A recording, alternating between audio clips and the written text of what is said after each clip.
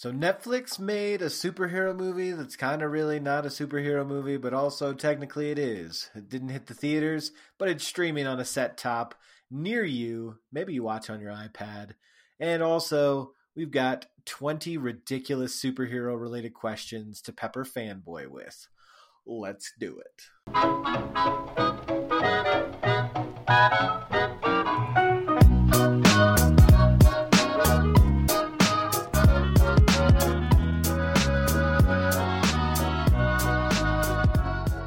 What is up, my nerds? Welcome inside Pop Culture with Fanboy and Know-It-All. I'm Jake. I am Paul. Welcome back inside our crazy brains. Paul, what did you think of that more straightforward intro? Were you all right with that? Was that kind of, are you driving with that, or were you a little disappointed in me? It threw me. I thought, wow, it feels like we're getting this show off to sort of a normal start. I don't quite know what to say. Speechless. I've rendered him speechless. Yeah. I wanted to start it a little bit more normally for you, since I'm going to hit you with 20 ridiculous superhero questions. I had some fun with these, so I'm ready to put you through your paces in our follow-up to last episode's 20 superhero-related questions that you badgered me with. Now it's your turn to face the harsh light, the limelight of my questions. Limelight, yes. Yeah. Yes. Everybody in the world wants to be questioned by me. It's kind of I'm kind of notorious for it in my own I way. am the one who questions you, so I guess turnabout is fair play. Questions you in more ways than one. That's right. So continuing our quest for superhero tangential content in a summer that has mostly been devoid of superhero content of any kind, we are not only returning to the quote-unquote Superhero Olympics 20 questions, but also I convinced Paul via email that the old guard was superhero-esque enough that we should watch it and review it on the episode. And he had already watched it, so it was really just convincing him that it was superhero related, and he was very easily convinced in one email. So yeah, it didn't take a lot of arm twisting. It's true. And so that was just excuse for me to finally watch Netflix's The Old Guard, fronted by Charlize Theron, and really nobody else huge. Nobody else huge. It was Charlize Theron's own vehicle. She carried the movie from beginning to end. But we'll talk more about that later. That's right. And we'll wrap up the show the way we love to always wrap up this show, with the most least important thing. But now it's time for 20 questions, Superhero Edition, Fanboy targeted. Really should have thought that one through in advance. This is where, if we had the big bucks, we could hire a copywriter. But yeah, no, it's all on the fly. On the fly. For now, I'll just cue myself as the editor to cut to the segment music. I didn't realize you made cuts on this show.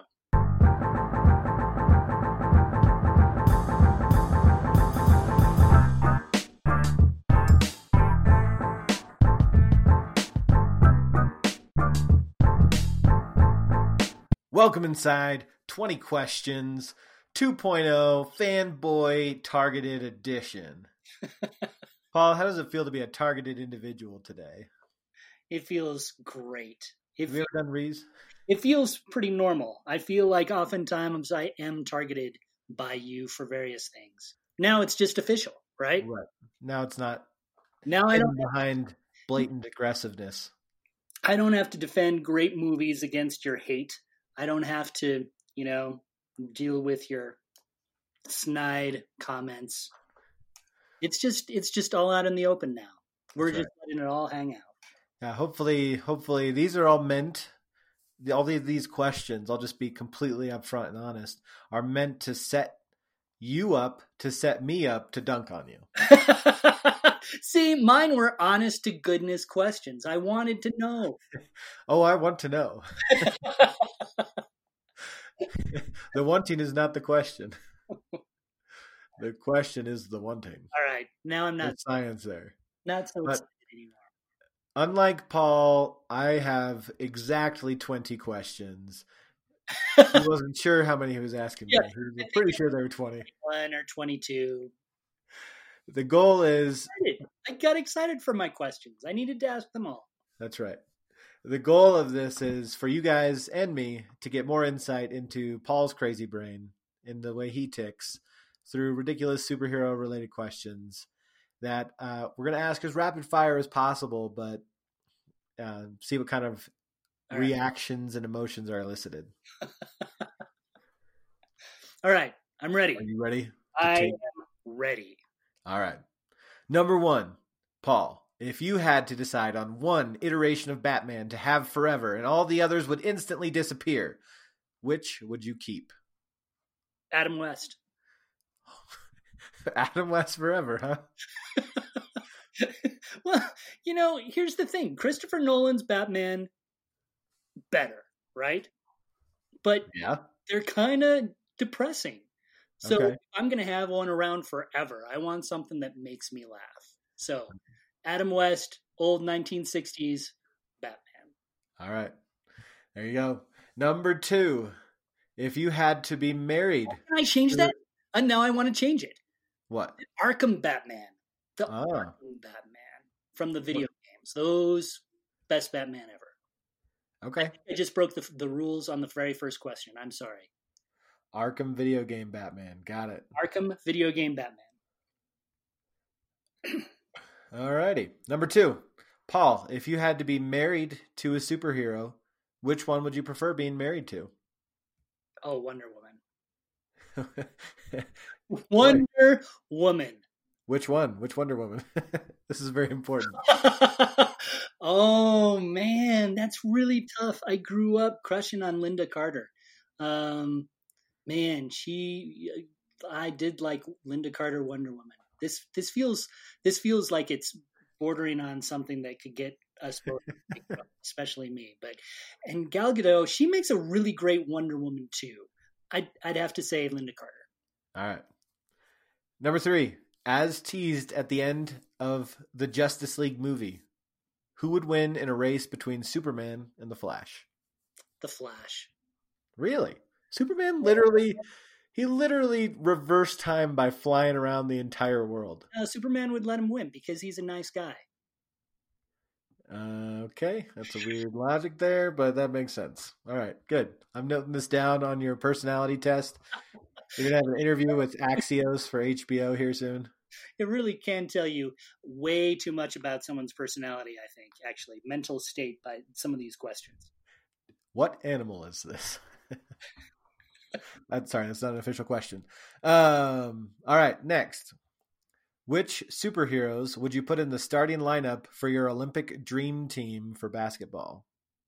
Oh my goodness. All right, so they can be Marvel, DC, anyone. Yep. Right? This is the dream team. They can be, you're picking from all the lineups in the league. Okay. All right. So for basketball dream team, definitely Hulk would be center. Hulk, center. Right. Superman would have to be power forward, don't you think? He would. Superman, power forward. Iron Man, shooting guard. Iron Man, shooting guard. Flash, point guard. And small forward. That's a tough one. So Larry Bird was a small forward. Who would be most like Larry Bird? Captain America. Captain America. Oh, he does seem like the weak link on that team, doesn't he? I mean, yeah. As your small forward? Captain America. Yeah, I think small forward. He'd be good. Okay. All right. Got it. Number 5, if Batman was a professional wrestler, what would his entrance song be? Too legit to quit. Too legit to quit. Who does that one? I have no idea. You've just heard it. Yeah. No, I pulled it out from my distant memory. Hold on. Well, now I got to see, so I can. I got to know this about your psychology. Oh man, this is so embarrassing. It's MC Hammer. Ooh, all right. I should have remembered that off the top of my head. Yeah, I don't know. I don't know if Batman would use an MC Hammer song to march into the ring. I mean, there is a version of Batman that would, and Joel Schumacher made that version of Batman.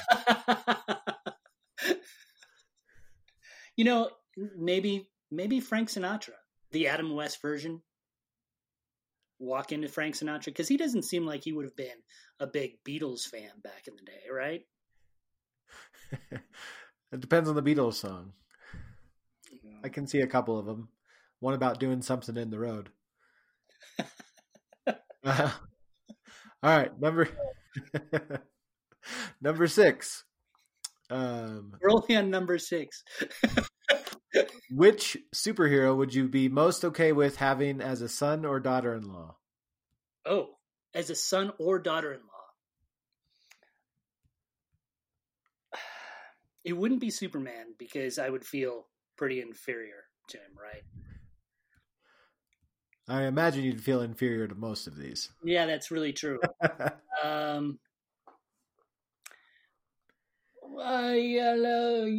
Jean Grey. Okay. So she can be in your head all the time? She seems like a nice woman. I've been watching the X-Men lately. So Jean Grey seems like she'd be nice. She'd be good at Thanksgiving dinner. She'd know when to pass all the vegetables. Okay. Safely. She'd be kind while you're watching football. She wouldn't get too angry with you if, it's assuming that it's, the early Jean Grey, not the Dark Phoenix Jean Grey. But that one seems less patient. He's less patient, yes. Number 7. What is the worst superpower that a superhero has ever been saddled with? I'm going to go with Bipolar Bear. Where is Bipolar Bear from? Bipolar Bear is from the franchise The Tick. Oh my God. We've talked about The Tick before. The old cartoon version of The Tick, which you have not watched, which you should. Yeah. There was a character that showed up for literally 20 seconds one time, and he was being called to duty, and he gets out of bed and he says, "This looks like a job for Bipolar Bear, but I just can't get out of bed." Oh gosh. That seems like a really terrible, terrible superpower. Yeah. So I guess considering a superpower is very 2020. All right. Number 8. Which superheroes would you enjoy the most as members of your curling team? Ooh. Enjoy the most. Not who would make the best curling team, but enjoy. Yeah. Throw back a couple of brewskis as you tread the ice curling style. I think Plastic Man would be good. Is this another Tick reference? No. Plastic Man was an old DC character. He's like Mr. Fantastic. He just stretches, but he has a better outfit. Oh. And so when you're thinking curling, you've got to go with the outfits, right? No, I just want to see who you want to hang out with. Yeah, but no. Well, I wasn't interested in who was good at curling. I was just interested in learning who Paul wants to hang out with. Plastic Man would be good. Okay. I think Thor would be kind of fun. Okay. The Beast from the X-Men would be kind of cool to hang out with. If it was like a co-ed team, I'm always up for hanging out with Wonder Woman. I think she'd be good. Although Valkyrie would be better, I think, as a curler. I think she'd be a better curler. Valkyrie, yeah. Yeah. I think she'd be all right. She's got the drinking down, so. She's got the drinking down. That is true. How many people are on a curling team? Well, typically 4. So okay. I went over my allotment. You've got to eliminate one of those. Plastic Man, Thor, the Beast, or Valkyrie has to go. Oh, the Beast. Only because I think that his big hands would make it more difficult for him to throw the stone down the ice. All right. He's off the team. A little bit tricky. And the fur would get sort of stuck potentially, Yeah. So it would keep him warmer. It would keep him warmer. That is very true. All right, number 9. What super should be the next to get a gritty streaming series a la Daredevil or Swamp Thing? Does Swamp Thing have his own streaming series? Didn't he on DC that got canceled? Oh, see, I don't watch DC, so I don't I know. thought. Oh, you weren't the one telling me about Swamp Thing, but yeah, he did. Short lived. Okay. Well regarded. Like people were upset that it got canceled. It seems like it might be the next Serenity or Firefly. Yeah, that would be cool. Oh boy, this is a good question actually. You had to have one good question in amongst all of these. Who's the blue devil guy from the X-Men? Nightcrawler. Nightcrawler. He'd be pretty good. Don't you He think? would, though. I think there'd be kind of a Daredevil thing going on since he's also Catholic and Yeah. his tattoos are based on like his sins or whatever. Well, isn't yeah. Yeah, But that's you could explore a lot of cool stuff with that. I don't disagree with that take. let me think. Yeah, I think that's going to be my vote. All right. Number 10. Which superhero is likely the best home cook? Oh, that'd be Vision, don't you think? I don't think a machine, can bring the humanity necessary for my favorite food, but maybe for somebody with a bland palate like Paul. Wanda seemed to really like his food. Didn't Vision actually cook something for Wanda in like the Infinity? He was essentially the housemaid for her, so yeah, probably. Wasn't it grilled cheese or something? That's all I need. That's all I would need. If he can cook grilled cheese, that'd be all right. All right. Yeah, I think it'd be all right. And plus, if you didn't like his food, he'd be less likely to take it out on you. You could say this is not up to par. If you said that to Batman, you don't know exactly what would happen. Sure. All right. Number 11. If you had to choose one MCU character to be dissolved and stay dissolved by the snap, who would it be? Wow. One MCU character to be dissolved and stay dissolved. You know what? I'm going to go with Loki. You heartless monster. Well, only because it'd be nice if some of these characters stayed dead, right? That was kind of what I was getting at. Yeah. Loki. I really liked Loki in every movie I've seen him in. His run was good. He can be dead. Dead. He's only mostly dead. That's the MCU's motto, really. They're only always mostly dead. Number 12. You know who would be also a really good curler? Sorry to go after this. Yep. Hawkeye. Hawkeye would be a great curler. I bet you he's even curled in his life. He may have. That Midwestern vibe going. I think he'd be a fun curler to hang out with. Yeah. Okay. Anyway, go on. All right. Number 12. Is the Joker, as a character, better with or without a backstory? Oh, without. By far, without. Hands down, by far. Not a big Killing Joke fan, then. Not a big Killing Joke fan. Yeah, Heath Ledger Joker, perfect. That's all you need. Conflicting backstories. Which superhero would be the worst for you personally to have to pair up with as a crime-fighting duo?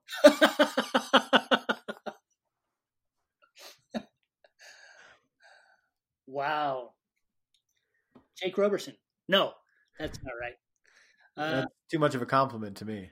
Because you'd have to admit that I was a superhero.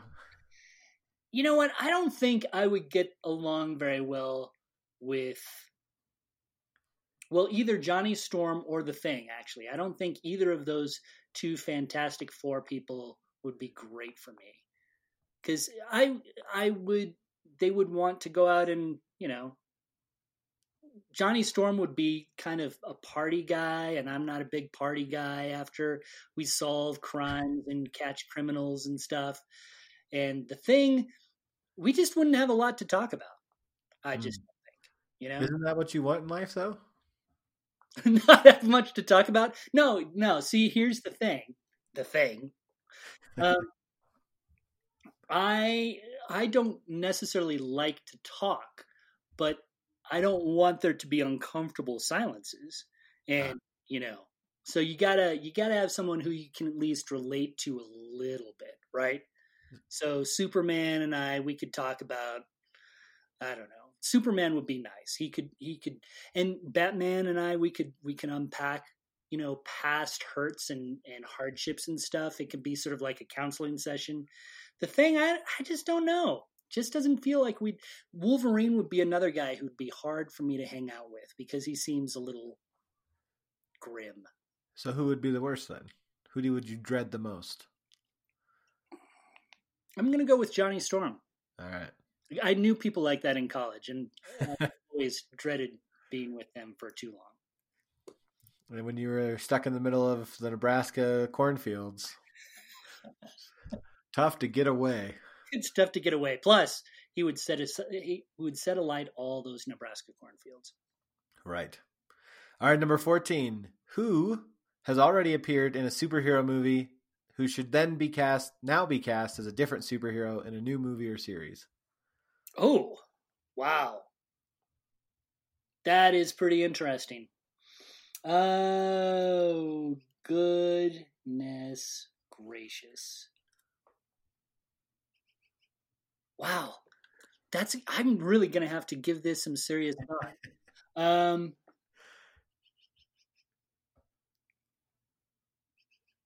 You know what? We're going to go. We're going to go Tom Eggleston. Tom? Yeah. Who should he play? He should play Plastic Man. It's back to Plastic Man. Interesting. Also, Tom Hardy would be sort of interesting as the Thing. Actually, now that I think about it, I think that would be all right. And wait, you did say Tom. You said Tom Hiddleston. Are we talking about Tom Hiddleston, right? Hiddleston, yes. Sorry. Yeah. All right, just wanted to make sure it wasn't going super obscure. Tom Hardy as the Thing. Tom Hardy as the Thing would be pretty all right. Tom Hardy as, there's a lot of really interesting directions you could take that. Tom Hardy would be really good in a lot of different roles, although he tends to swing more towards super villains, I would think. You know who Tom Hardy would make a great super quote-unquote character? Yeah. The Penguin. Interesting. As the Penguin. I think he could pull it off. I mean, that would put him in the rarefied air of Danny DeVito, right? That's exactly right. But I really think that he could pull it off. He's a pretty good actor. Yeah. He'd be a little more muscular of a penguin than we've seen, but still. Right. All right. What superhero should get a Lego movie next? Wonder Woman. There's a theme here. Although Superman would be pretty hilarious too. I think that'd be all right. And he has showed up in the Lego movie universe. Yeah. Green Lantern would have some good possibilities. Well, I mean, this is on the nose, but a Superman Green Lantern spinoff based on the characters as portrayed by Channing Tatum and Jonah Hill in the Lego movie would be pretty great. I think we sort of obliterated your idea for a speed round for this. That's right. Yeah. When I asked that one question, that just generated 30 seconds of silence. I knew it was all off. All bets are off. I'll have to do some math. I'll just go through second by second and just clip out silence to make you sound really thoughtful. And exactly. Yeah. Speed, very stream of consciousness. What superhero movie, this is question 16, what superhero movie or show has the best soundtrack? Oh, best superhero movie or show? That would definitely be Wonder Woman. The Wonder Woman theme, man, for the latest movies. The Wonder Woman movie, like the soundtrack? Yeah. Well, I think just the Wonder Woman theme. I'm not talking about the entire soundtrack, but... Oh, I'm talking about the entire soundtrack, though. Something cool. it rips off with this great, this great little song that I think sums up Wonder Woman perfectly. Gets me jazzed to hear it. It is a great theme song, but I want to know who has the best overall soundtrack. See, the overall soundtrack, that doesn't even count because the thing is, all soundtracks these days are really, really bland. We've already had this conversation. That's not true.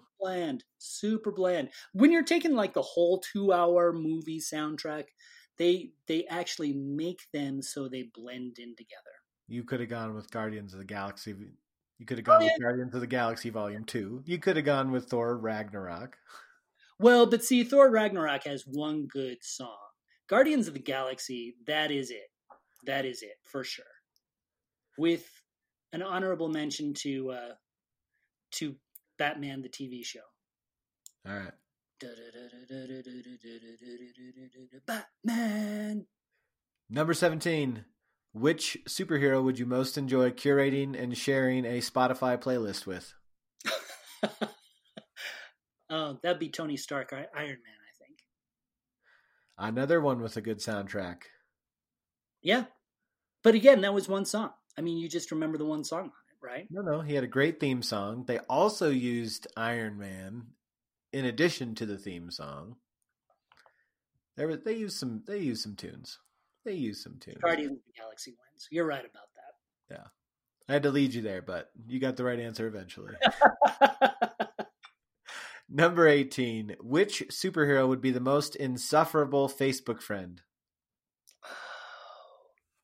The most insufferable Facebook friend. I don't have any of those on our timelines these days. We post a lot, right? Post a lot, irritating types of posts, frustrating tone, language. It could be whatever is insufferable to you. You explain why the superhero would be that. Thor would be pretty insufferable. Not Thor. Yeah, Thor. Thor, he would be pretty insufferable. Super annoying, although entertaining in his own way. Hulk would be a bad guy to be Facebook friends with, because even if he could manipulate the keyboard with his, huge fingers and thumbs and stuff, I don't think he would have a lot of really intelligent conversation. Yeah. Yeah, I think those would be my answers. Again, the Thing would not be a great Facebook friend. Tony Stark would be entertaining, but perhaps get to be a little bit too much. Yeah. Johnny Storm could be a bit.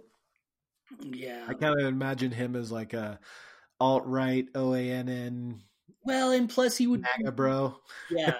He would also be like misspelling every other word, which kind of drives me a little crazy. Yeah. He might go a little bit crazy. Random capitalization.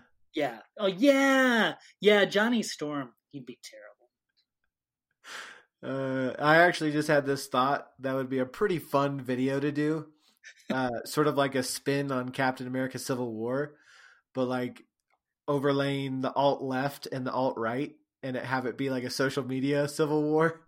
Where, and Tony Stark would stand in as the alt-left, and Captain America Steve Rogers would stand in as the alt-right. And then he just visualize this social media, obscure internet bowels, dark web Civil War in the modern digital context. Wouldn't that be kind of fun? Yeah. That's just what Hitler would say. Yeah, could totally see BuzzFeed doing something like that. Or what's the Funny or Die? Funny or Die could nail that. Oh yeah, definitely. Speaking of politics,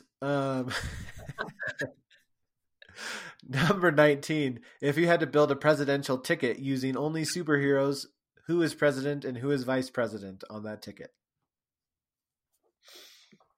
Oh, you got to go Superman, Batman as the double ticket, right? I mean, you've got Superman, who'd be the guy, right? He exemplifies all what's good about the American way, truth and justice and all that sort of stuff. You wouldn't have to spend a lot on Air Force One because he could fly everywhere. He would always know the right things to say. He could solve diplomatic issues fairly quickly. Batman would be good in the second banana role because, part of his role would be to keep the Senate in line. He would be sort of like the guy who would make all the calls, make sure that things were lining up vote-wise, playing the legislature, making sure they were on board. He'd be the guy who would make sure that Superman stayed Superman because Batman would be the vice president, not the one that we want, but the one that we deserve. So kind of like you're imagining if it was the way we did it way back in the day where whoever was runner-up in the election became the vice president. No. I think and then kept the other guy in line. No, it would be a legitimate ticket because you can't have like Superman, Captain America. That wouldn't work.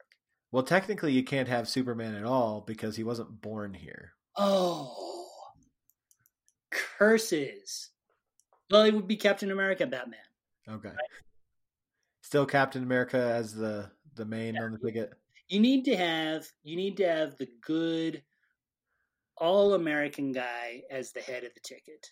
Oh, you know what? I feel now like I've become sexist and racist. That's not. So, are you telling me you want to put 2 rich white guys on the list? I guess Captain America was poor. He was working class. Class. Absolutely. Wow. Yeah, that might hurt us in certain areas, that unbalanced ticket. So I would go Captain America, and for vice president, I would go,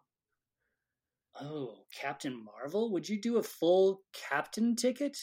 I mean, both have military experience, right? Yeah.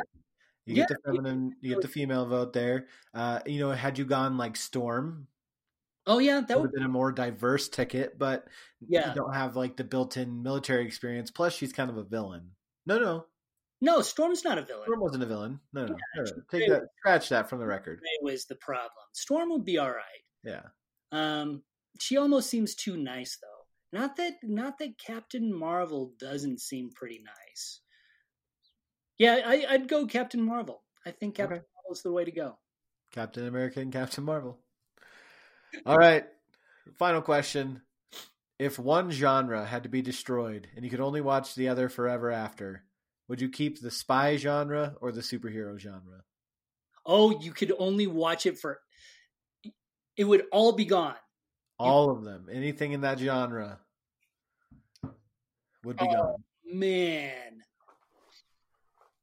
I'd keep the spy genre. Oh, revealed. Yeah, no, I think I'll always have the memories of the superhero genre. Spies, the thing about spies is that it is a perpetually renewing genre. You can always have something new and exciting to talk about in a spy thing. Plus, I really like that film noir style. I think that that's really cool. Superheroes, man, we've had some great superhero movies. I'm not boy, this is a tough one. It has been proven that superhero movies can have a surprising bit of variety. I am not confident that directors of the future will necessarily be able to flesh that out. How's that? There you go. I mean, man, there you have it. That was tough. Paul would destroy superhero movies forever. Headline. If Paul Asay had his way, superhero movies would be gone forever. That's how the title. That's what the title of this podcast is going to be. Just call me Martin Scorsese. You heartless. You're not a fanboy. You don't deserve that title. Wow. There you have it for this round of 20 questions. Paul, how do you feel? Thanks for joining the show today. I really feel like this will show more than anything what type of person I am. I want all those questions so I can actually think about them now. All right. Because I feel like I didn't get the right answers. I need to have the right answers for some of these.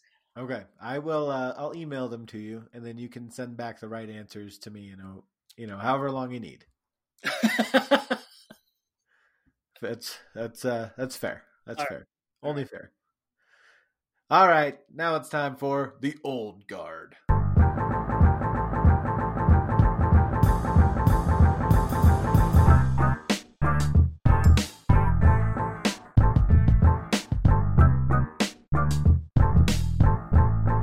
Sliding into Netflix and chill queues across America and across the world in July of 2020 was The Old Guard, directed by Gina Prince Bythewood, famous for also having written and directed Love and Basketball, comes a superhero-esque movie about a bunch of people who feel pain and get riddled with bullets, but not actually die. So we're calling them superheroes. And we're going to talk about Netflix's The Old Guard. This is your spoiler warning. That there wasn't any spoiler in what I just said. That was all in the previews and everywhere. You would have totally spoiled it for me, by the way. Totally spoiled it for me. Oh, yeah? Because Yeah. you didn't watch any of the previews? I didn't watch any of the previews. So, or, the opening scene of the movie? I watched the opening scene of the movie. But see, here's the thing. When I had to watch this to review it, right? I don't have time to research these things before I review it because I have so many things to review. So I heard Old Guard. All right, we'll flip it on. It's supposed to be sort of an action-y thing. Watch it for the first few minutes. All these people are dead. Can't see who any of them are. Then it sort of flashes back to a time before. You see Charlize Theron and all of her posse getting together, trying to do this job to rescue these kids from a terrible situation. Then they all get shot and they're all dead. And I was thinking as I was watching this, what is this movie? Why did the people who were supposed to be following throughout here die within the first 15 minutes? Because this movie was brought to you by Jake Roberson. This is really the problem with trailers, because it was so cool not having watched the trailer and watching them all get up. I thought, what? They're getting up. That's the first time I've been surprised in a movie since The Sixth Sense. Well, the thing is, though, the movie literally opens with them doing a voiceover about how they always get back up. But it didn't make any sense. It didn't make any sense in context. Okay. What are they talking about? I was so confused. You didn't even read. So apparently you didn't even read like the Netflix description. No, I really didn't. A covert team of immortal mercenaries. I really didn't. I just clicked on the play button and watched it. It was great that way. It was really good. Well, it does sound better that way. I would have enjoyed it nearly as much had I known they were immortals from the very beginning. So that's the key. Whenever you watch a movie, don't know anything about it. Nothing. Nothing. Don't listen to this podcast ever. Yeah. Until after you've seen everything in the universe. Yeah. So that's funny. I'll give a second spoiler warning here since I have to burp. All right. I'm going to assume I cut that out. Yeah, it's a bad assumption. It's funny that felt like the spoiler to you when the real spoiler in the movie is that, oh, they're not actually immortal. So it was a real roller coaster for Paul. Like, went from, of course they die like normal people, to, oh my gosh, they're immortal, to, oh no, they're not really immortal. See, yeah. That didn't surprise me too much. Since they spent all the time leading up to that reveal talking about how the fact that it has to end somewhere. Well, that's exactly it. You just can't have a bunch of immortal people, getting shot and then getting back up and then getting shot and then getting back up. Something's got to kill them somewhere, right? Otherwise, there's no tension. That's the problem with Superman.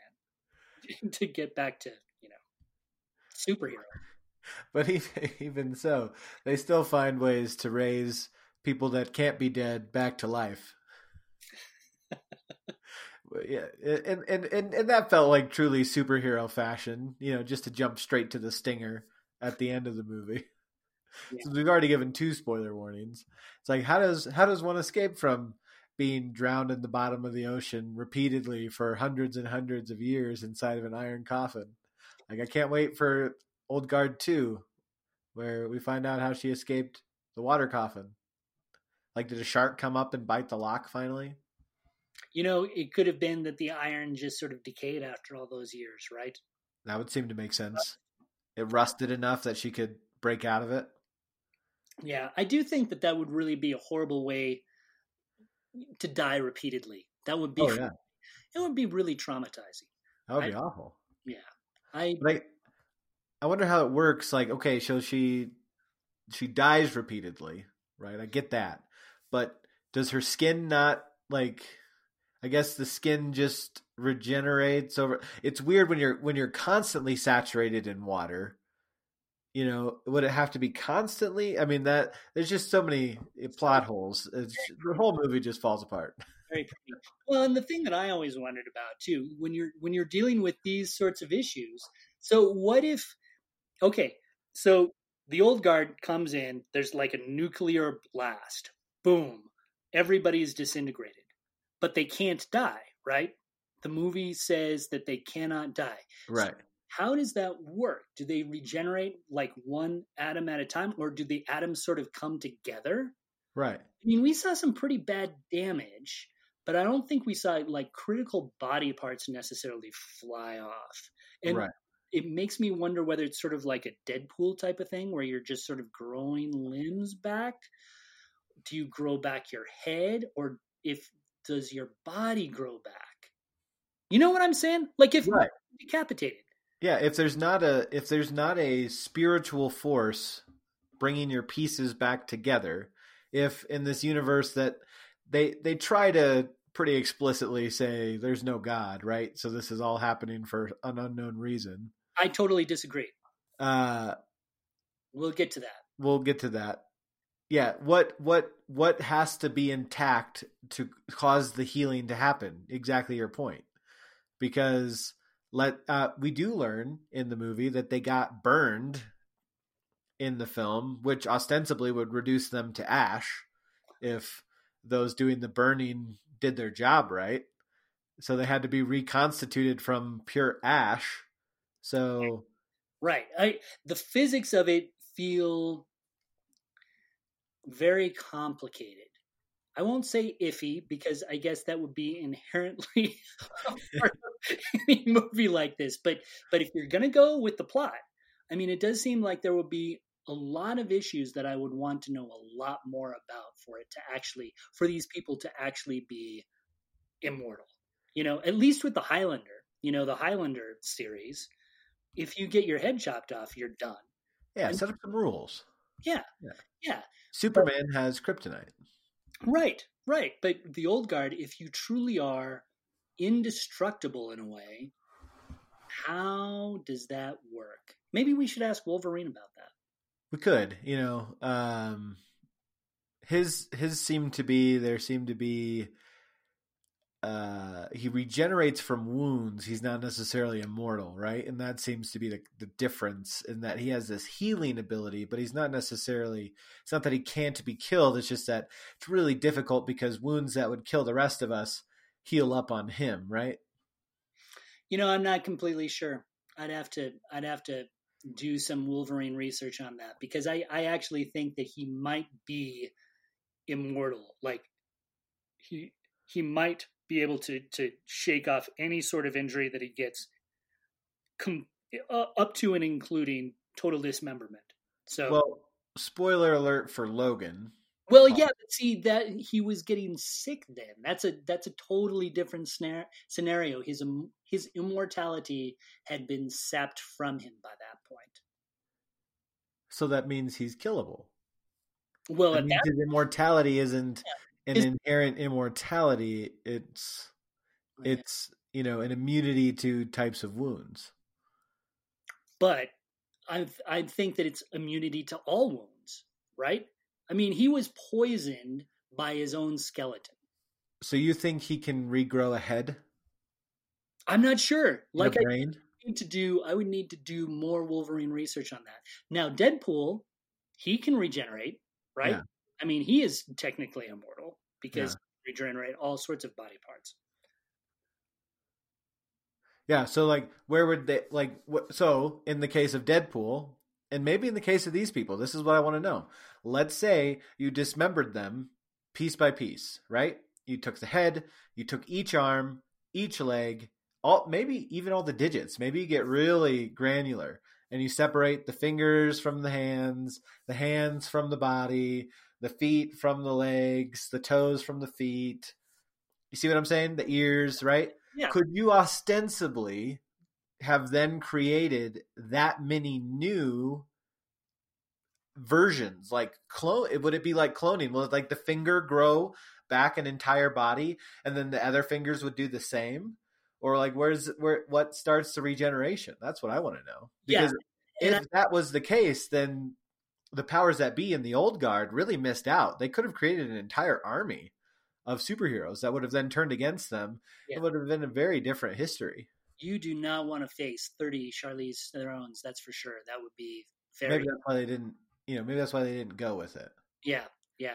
No, it is a complicated scenario, and that was one thing that I wondered throughout the entire movie was whether it would draw things back or spawn. Like, to your point, is there like a piece of their body that regenerates? Right. Or is it like, I mean, you can't imagine that these people are like spider plants where you root them in water and they grow roots and then they're all new spider plants. It wouldn't be like the brooms from Fantasia. You chop them up and they turn into new brooms. But how does that work? I just don't know. Yeah. I mean, I've imagined, and if you did clone all the, like, let's say every part of your body could regenerate an entire body, would they have the same brain? But now that's split, like same memories and all that, but now they're split into new realities. Would they have a shared reality? Like, would it be a hive mind thing? Or would it be like a transmogrifier thing, Calvin and Hobbes, where they each have their own personality and they want to do things a different way? Yeah, no, if you could grow, say, 10 Charlize Therons from her fingers, right? Right. Based on your theory, I think that they would regenerate all into Charlize Theron. And because they would regenerate, including her head, including her brain, I would assume that it would come along with the memories. So I think that they would be all identical Charlize Therons. They would all still like the same food. They would still know the same stuff. I think they would be pretty identical. But then they could go ostensibly and go live their own immortal experiences from there on out and shape slightly different versions of that identity. Well, that's true. Once they're out of fingers, all bets are off. I mean, they can shape their own destinies from there. Right. Okay. All right. Yeah. Because that's a little bit more of the transmogrifier thing, where Calvin creates his clone, or not transmogrifier, but he creates his cloning box. Yeah. Transmogrifier was where he turned into different things, so I misused that earlier. Yeah. But he creates his cloning box to get a clone to do his chores, but then the clone is like Calvin and doesn't want to do the chores either. So, Jake, I honestly think we might have set a new standard for complete and utter stupid geekiness. I think this is relevant to the plot of the movie, though. Yeah, well, yes, it would be sort of a transmogrification system, but I do think that they would develop. So, like, if Charlize Theron lost all of her fingers, they all generated into 10 new Charlize Therons. They all go live their own lives. They would all have their own separate memories. So you would have eventually, if enough of Charlize Theron's fingers were cut off and regenerated into new Charlize Therons, it would be, they wouldn't have anything in common at all. They would share maybe some of the same past memories, but right. From the movie that she can't even necessarily remember everything in her past because she's so old. She's like 1,000 years old. So I do think that eventually it would become, I mean, they could all gather together in some sort of like weird Charlize Theron reunion, and they could, share stories and swap jokes, and it would be like meeting entirely new people, only they looked very similar and they could each kill, 17 people without blinking. Yeah, and you'd be able to populate the world unending with adult human beings who think very similarly to you. But then that's the funny thing is if each of the Charlize Therons then realized they could do that and started doing that, like then, every so often, every 100 years or so, you would have these Charlize Therons that like are creating have new sets of shared memories that other versions don't have. Well, like, see so that then you've got these branching timelines of which shared memories do we actually share? Yeah, see, that's what I'm saying. Have you not been listening to me? Yeah, no, I was corroborating and I was taking it further down the rabbit hole. Yeah, exactly. It's sort of like my actual view of reality, that there's an infinite number of possible branches, storylines, timelines, and that there's a singular being above it all that can see the entire infinite number of branching storylines, every micro infinitesimal, potential decision that any of us can make and how they interact with each other, right? Exactly. Yeah. Exactly. So I want to go back to this faith thing because this is important to me. Okay. So you were saying that the old guard essentially speculates that there is no God, there is no greater purpose beyond this, right?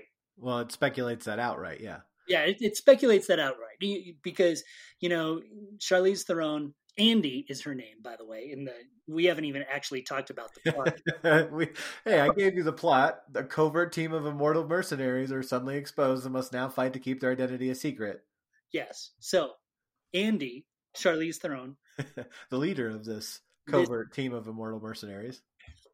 She is definitely rather dismissive of faith at the very beginning. But I actually think that she changes her tune toward the end. I mean, she is very dismissive at first.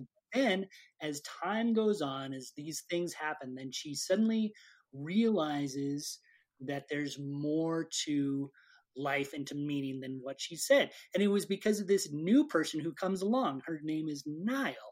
And she is played by someone who I don't know, but she's pretty good. Kiki Lane. Kiki Lane. She, because she is religious, she is a Christian. There's this really nice piece of dialogue in the middle where Andy poo-poos Niall's faith. God doesn't exist, Andy says. My God does, Niall says. Andy's still not buying it at that moment, but after she spends some time with Niall, she realizes that Niall has something that Andy has lost. And I think part of that is not only hope for humanity, but also an element of faith. Like at the very end, spoiler warning. Part 4. Part 4, Andy, who almost dies but doesn't, right? She is no longer immortal. She actually has now a legitimate regular lifespan to live. One of her immortal friends who can't see her for a whole bunch of reasons for another 100 years says, this is the last time I'm probably going to see you, isn't it? And Andy turns to this guy and says, have a little faith, why don't you? So number one, that is a clue that Andy has developed a sense of faith. Now, it could be argued that statement is a little ambiguous, like, oh, maybe I could live that long. But it could also mean that Andy may be looking to a hereafter where they can meet later. I mean, that might be giving it more credit than... This is a deep movie, Jake. Yeah. Yeah. So I was going to say, for the depth that this movie really gets to, that's given a little bit of credit. But if it was a deeper movie, you could say that was plausible. And it's not, to be fair, to your point, it's not totally shallow. I mean, it's interesting, don't you think, that was the very last line of the movie? I mean, it wasn't the very last line of the movie, but... It was close. It was close. The last meaningful line of the movie. The last meaningful line? The Stinger was pretty meaningful. Yeah. The Stinger was very superhero movie. It was a very superhero movie. I knew exactly what the Stinger was going to be, and that's why I waited for it. No, I think this is a good fanboy movie, in that I asked in the 20 questions, I asked, what is one of the worst superpowers to be saddled with, right? Or what would be the worst superpower to be saddled with? And that question was inspired by me thinking that this one would be pretty crappy. Be able to live almost forever, but feel the pain of every death and every wound, like to not have like any imperviousness to the pain. So it's like, oh, so I don't get the benefits of like, oh, I don't feel pain, or I don't get super strength. It's like, no, I just get to die a bunch of times really painfully and always come back and watch my loved ones die over and over again. That really is pretty terrible. That was one of the sad, poignant parts, is the idea that they've lost everyone that they cared for. Right. So I wanted it to be, even to lean in personally. I was wanting it to be a little bit more know-it-all, a little bit less fanboy, and sort of lean into the problem of pain, the burden of this unwanted superpower, and the baggage that it causes you to carry with you. And it did sort of on the surface, and it gave you tastes of it, but just enough so that it couldn't be accused of being totally vapid. But not so much that you're like, oh boy, this really wrestled with the problem of evil in the world, and like bearing pain but finding hope in the midst of that pain. Like it did enough of that to kind of be like, hey, we gave you a lesson. Good things can happen in the midst of really bad things. And I think they did actually that lesson exactly right for this type of movie, right? You're not tuning. This is not a Terrence Malick movie. Right. You're tuning into this to see some action. You're tuning in to see some excitement, to see some violence, if you will. And you see plenty of violence for sure. But I also think that it was the whole immortality thing, as I think we've unpacked pretty.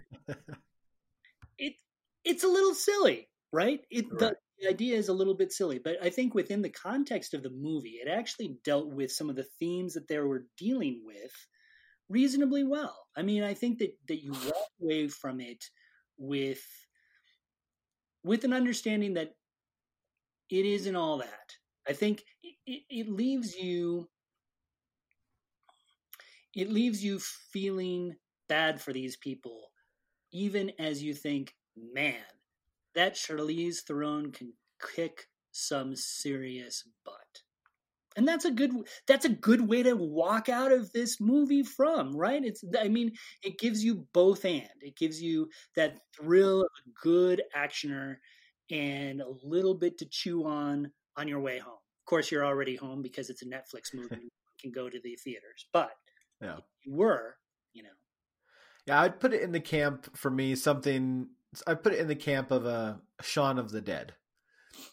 In that it's not a movie you're going to point to and be like, boy, this movie really gets faith and life and just really nails it, right? You're like, no, it's a really funny, goofy movie. It nails this like zombie homage, mock satire. There we go. And but while it does that, it happens to give you some nice little nuggets about being present in life and caring for the people around you, and being faithful in the little things and the relationships around you and your community. And you're like, oh, well, for those people who are going to watch a zombie comedy anyways, this is, a nice message for them to take home. So I feel sort of the same way about The Old Guard. I'm not going to assign it to anybody anytime soon as any meaningful examination of life or faith, but silence. Right. But if people are going to watch an action movie anyways, it's better than many others out there, like John Wick, which has 0 point. It has 0 point, but a lot of cool action sequences. And to your point, I actually think that's the sign of a really well-constructed movie that hits my sweet spot in a way, where it holds true to the genre and yet manages through its craft and through through its themes gets to a deeper level. Now, I'm not going to say, I agree with you. The Old Guard is not, the quintessential example of that. I think it's a really effective, fun, kind of silly, slightly provocative action movie. Logan, I think, would be a much better example of how an action movie can go the extra stepping. And I think your Shaun of the Dead is perfect because that is so well crafted in a lot of respects that it works on 4 or 5 different levels in a way. I think the Old Guard tickles at that. It doesn't quite reach there, but I did enjoy it. I do have to say I did enjoy it. Yeah, I think part of it, and this is where I do have to give it kudos, is I often get onto movies for trying to go too far one way or the other, to be too vapid and completely devoid of meaning, or to be so deep and complex that they avoid being an entertaining movie in and of themselves. And I'll say I've certainly been spoiled by things like these Netflix limited release series where we're getting 10 to 12 episode seasons that are able to spend more time and develop these characters and get really like deep into faith and nuance and life, like Daredevil, where I'm like, well, now that's the superhero stuff that I want. That's what I want. I want it to be, everything should be like Daredevil, right? That's the temptation that comes on the heels of that. But the Old Guard is what the Old Guard wanted to be, and it does that just fine. I think possibly even well. I think that's absolutely right. It's when you're going to these particular type of movies, it's fine to, and I think it's actually admirable to understand what you are, and to embrace what you are, and still try to move out of that comfort zone a little bit. Sometimes you have movies that try too hard to be something that they're not inherently, and the Old Guard at least doesn't fall into that problem. It does not. I will say, on a lighter note, it was funny for me mentally. I was struggling to figure out where have I seen this bad guy before? And the villain came from another Netflix streaming movie that came out in 2019. Did you ever place that one, Paul? No, I did not. So the guy, it had to have one, guy that played Merrick. Yeah, the Big Pharma guy. Of course, you knew there had to be some corporate villain that we could all hate, Big Pharma in the Old Guard's case. But the guy that played Merrick was in one of the shorts in The Ballad of Buster Scruggs. No way. Very interesting. With Liam Neeson. That's an interesting combination. Now, are you remembering that little short? Yeah. He was the one with no arms or legs. Yeah, no, I actually didn't watch The Ballad of Buster Scruggs. Wait, what? We talked about it on this very podcast. I must have made it all up. You never, well, maybe I just brought it up and told you to watch it, is most likely what happened. Yeah, so I just came up with another person who I would not want to follow their Instagram or their Facebook account. Oh, yeah. Doctor Strange. He would be insufferable. Yeah, he really would be. That would be bad. That'd be the worst. That's a good answer. Well, that's all I've got on the Old Guard. Paul, did you have anything burning at the back of your mind? I just want to hear your rating. We always rate these movies from 1 to 10, so I need to hear your rating. For me, I would give the Old Guard a solid, no, not a solid, a semi-solid 5.8 out of 10. Oh, Jake, you're so lame. I enjoyed a few of the action moments.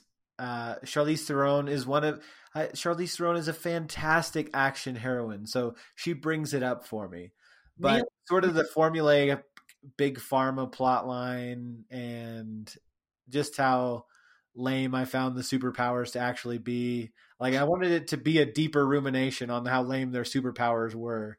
So that for me ended up being like, you know what? For me, 5.8. Jake. 7.2. 7.2. It's a pretty darn good movie. Yeah, I mean, there's worse ways to spend your Saturday night. Yeah, it's pretty gross. So if you're listening, be aware. Lots and lots and lots of content caveats. I always feel bad about saying that movies like this are good when, of course, for certain audiences, they're really, really not. Right. I have to say my funny content caveat that dovetails with that is the fact that my wife really has a strong distaste for overly violent movies. Like for context, the Bourne movies are right at that threshold for her. Like if it's any more violent than the Bourne movies, she's out. Like not interested. As a result, I have to watch these types of movies by myself with her nowhere to be found, right? But she's also got a bad habit of either walking into the room or waking up, because sometimes I've tried turning them on while she was asleep, like she fell asleep on the couch, of either waking up or coming in at the exact wrong moments for her sensibilities. So like this, I think I might have said this, but when we rewatched No Country for Old Men for to get it off Paul's backlist, Yep. we had been up. My wife fell like hard asleep on the couch. She was gone. And so I waited for like 20 minutes, let whatever we were watching together finish. And I was like, well, I'll start on No Country for Old Men. Hit play. Literally, she kind of blinks as I start it. I stop it. And I'm like, you want to go up to bed? She's like, no. And then falls hard asleep again. And so I'm like, all right, I'll play it. So I play it. And then she wakes up again right as Anton Chigurh puts the like cattle prod to the cop's head or whatever and blows a hole in his head. And she was furious. Like she was tired and she was furious that she's like, what kind of gross, disgusting stuff are you watching? This is the worst. You're terrible. And I was like, I'm so sorry. I didn't know. Like I thought you were asleep. It's okay. So what the and she was so mad. So does your wife ever get mad at me for forcing you to watch some of this stuff for this podcast? Yeah, well, the funny thing was in that case, I was the one making you watch it, right? Yeah. And so she gets that I watch this stuff on my own. So I take full blame for all of this. So humorously, I didn't learn my lesson. That was a year plus ago. And so same exact scenario happens with this, where she falls fast asleep while we're watching, rewatching a sitcom as a guilty pleasure or whatever. She falls asleep. I'm like, oh, I'll start The Old Guard. And she wakes up as the opening scene is panning across all these riddled heads, that have gaping wounds and bullets dripping out of their faces. And she wakes up as that is happening. What is this stuff you're watching? It's terrible. I can't believe it. Oh, this is so gross. I'm going to bed. It's like, what? You have this knack for just waking up right at the wrong moment. So needless to say, I haven't asked her to watch Daredevil with me. A shame. Next date night movie, Logan. That's right. Oh my gosh. That'd be my third strike. I'd be in big trouble. So there you have it. The Old Guard. 7.2 with content caveats from Paul AC. 5.8 with also content caveats from Jake Roberson. If you happen to Netflix and chill with some Old Guard on the old Netflix, or if you just Netflixed it and there was no chill, you can let us know what you thought of it on Twitter. I'm at Jake_Roberson. I'm at AC Paul. And now it's time for the most least important thing.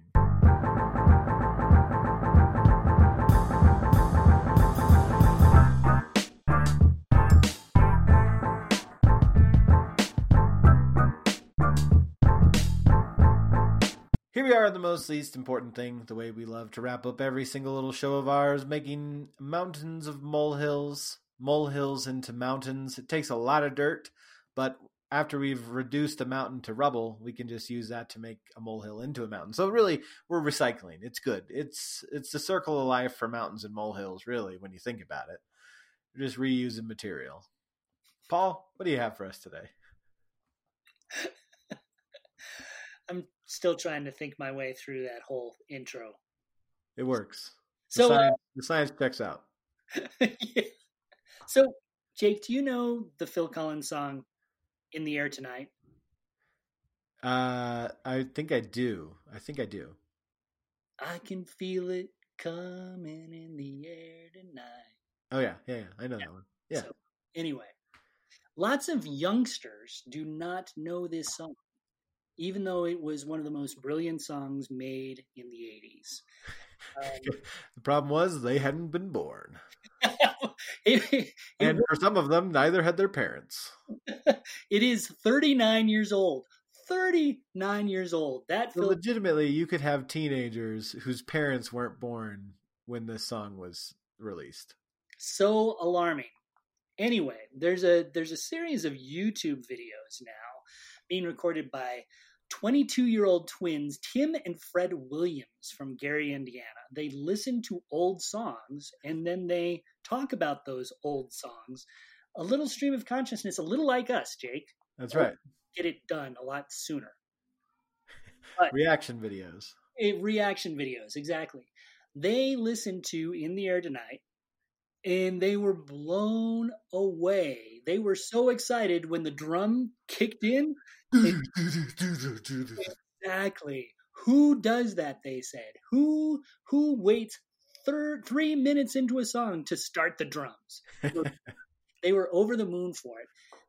This video has been seen 3 bazillion times. Not quite that many, but give or take.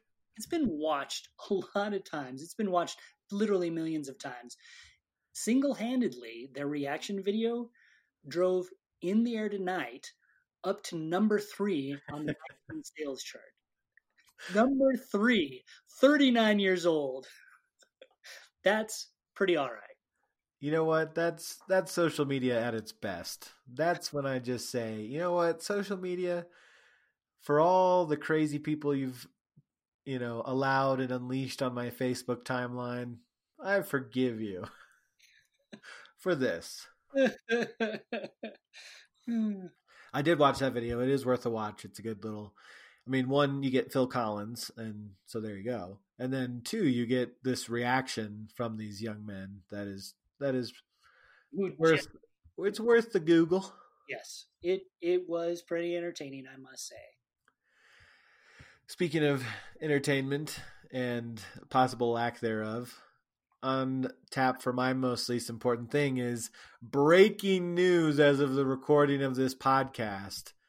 Tuesday, August 12th. Nope. Tuesday, August 11th. I was flashing forward to tomorrow. It's one of my superpowers. I can flash forward in time in my mind. That's a superpower. That's terrible. It really is. Tuesday, August 12th. It's the 11th. Holy cow. Tuesday, August 11th. A bunch of college football has been postponed. After all the braggadocio, after all the months of planning, the Big Ten and the Pac-12 have postponed all of their sports through the end of 2020. And so that brings us to the question, not every college football division has canceled, but yeah. Paul, are we going to get college football in 2020? Or is it going to be the year where we only had it for 10 days early in the year? It's a really good question. I think there is a chance that the SEC could continue to go on, but I really don't think. I think that the college football as we know it is going to be gone for 2020. I have my doubts that the pro game is even going to go on. Even though as of August 12th, Tuesday, or the 11th, whichever was the Tuesday. Whichever one you prefer. The 11th is Tuesday. The pro game is still on. I've been listening to my fantasy football podcasts. I just don't know. It seems like this whole coronavirus thing is dragging on longer than people thought, although I'm not exactly sure why they thought it wouldn't drag on for quite a long time. Well, it's like everybody expected the timeline to change, even though from the beginning, everybody said, not everybody, from the beginning, the outlook was this timeline, it's going to stick around for a little while. But we all thought maybe we can engineer our way out of it. And we've seen in fits and starts little versions that kind of sort of maybe work a little bit and don't in other cases. I mean, the NBA bubble being an example of a system that so far is working, but, also is pretty unsustainable as a model. Pretty much only works, and we don't know for sure if it's worked yet. We're still early on in the bubble. But they're basically just doing the playoffs with a little bit of a play-in before. So it's a very limited model. It's not an entire season. And you can't put college football players in a bubble because they all go to different schools. And also they can't unionize and, bargain for their rights. And so it's a weird position where it's a really odd position where all of a sudden the players seem to have a weird amount of bargaining power, even though they don't have the ability to bargain. You have them forming unity groups and speaking publicly out against, either the NCAA or against their own school or against their particular division, and arguing to play. And coaches, we got the University of Nebraska, my longtime favorite team since my parents both went there, saying, well, we're willing to play with any conference that will still play, basically saying, that's nice that you don't want to play Big Ten, but if the SEC will have us, we'll play. And you just have this really weird college football landscape emerging with the caveat that it could all be wiped out in 2 weeks entirely. Yeah, no, it's a really difficult situation. And I feel terrible for the people who are trying to make these choices, right? Because that everybody wants there to be games. You realize that so many, and you are an athlete, Jake, you know the kind of dedication that it takes to be a football player, especially when you're talking at this level, to have all that work and all, it's these kids' lives in a lot of ways, and to have that all wiped away, it's got to be super, super painful. And yet you got to keep people safe too. So it's really tricky. I am not counting on seeing a lot of college football. Yeah, we certainly won't have as much, that's for sure, if we have any at all. And it seems particularly difficult to judge in such a polarized environment where you have one camp that believes that these players would be safer on campus. Right. And seems to believe that pretty wholeheartedly. I mean, and then you have this other camp that believes, again, very wholeheartedly, that they would not be safer. And they're all going off of data that we just don't have enough of. Right. And there's no way to make a truly educated guess. You can make, I guess this is truly the epitome of an educated guess, in that we don't have good data and analytics to tell us what is the right answer. So we're all just making our own versions of educated guesses.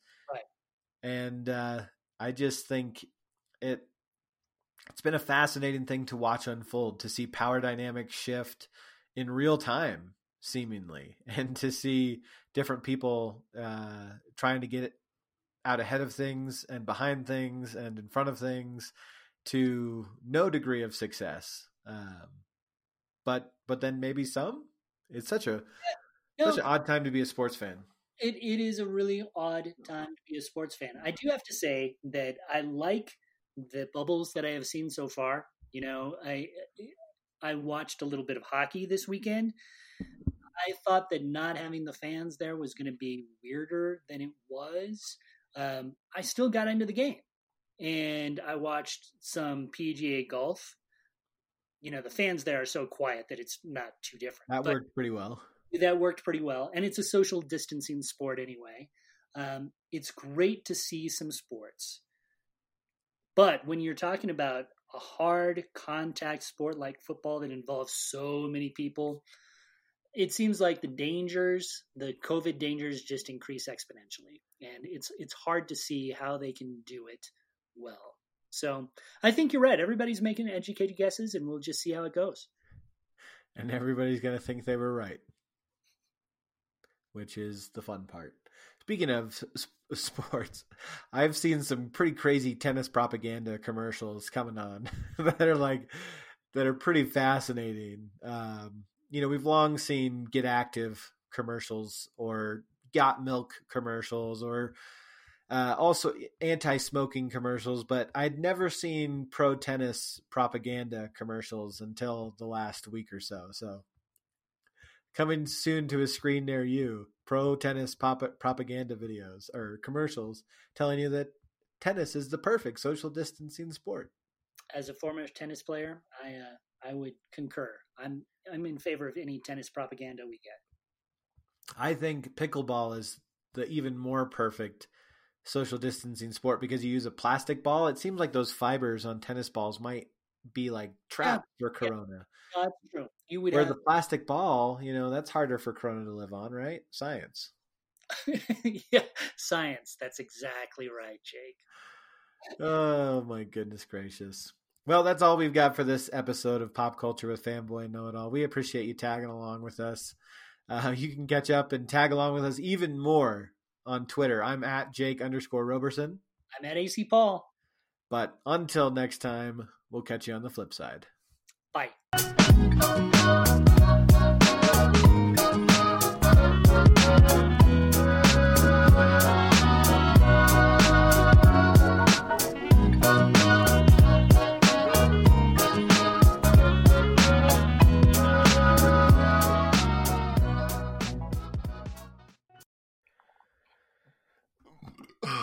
Excuse me.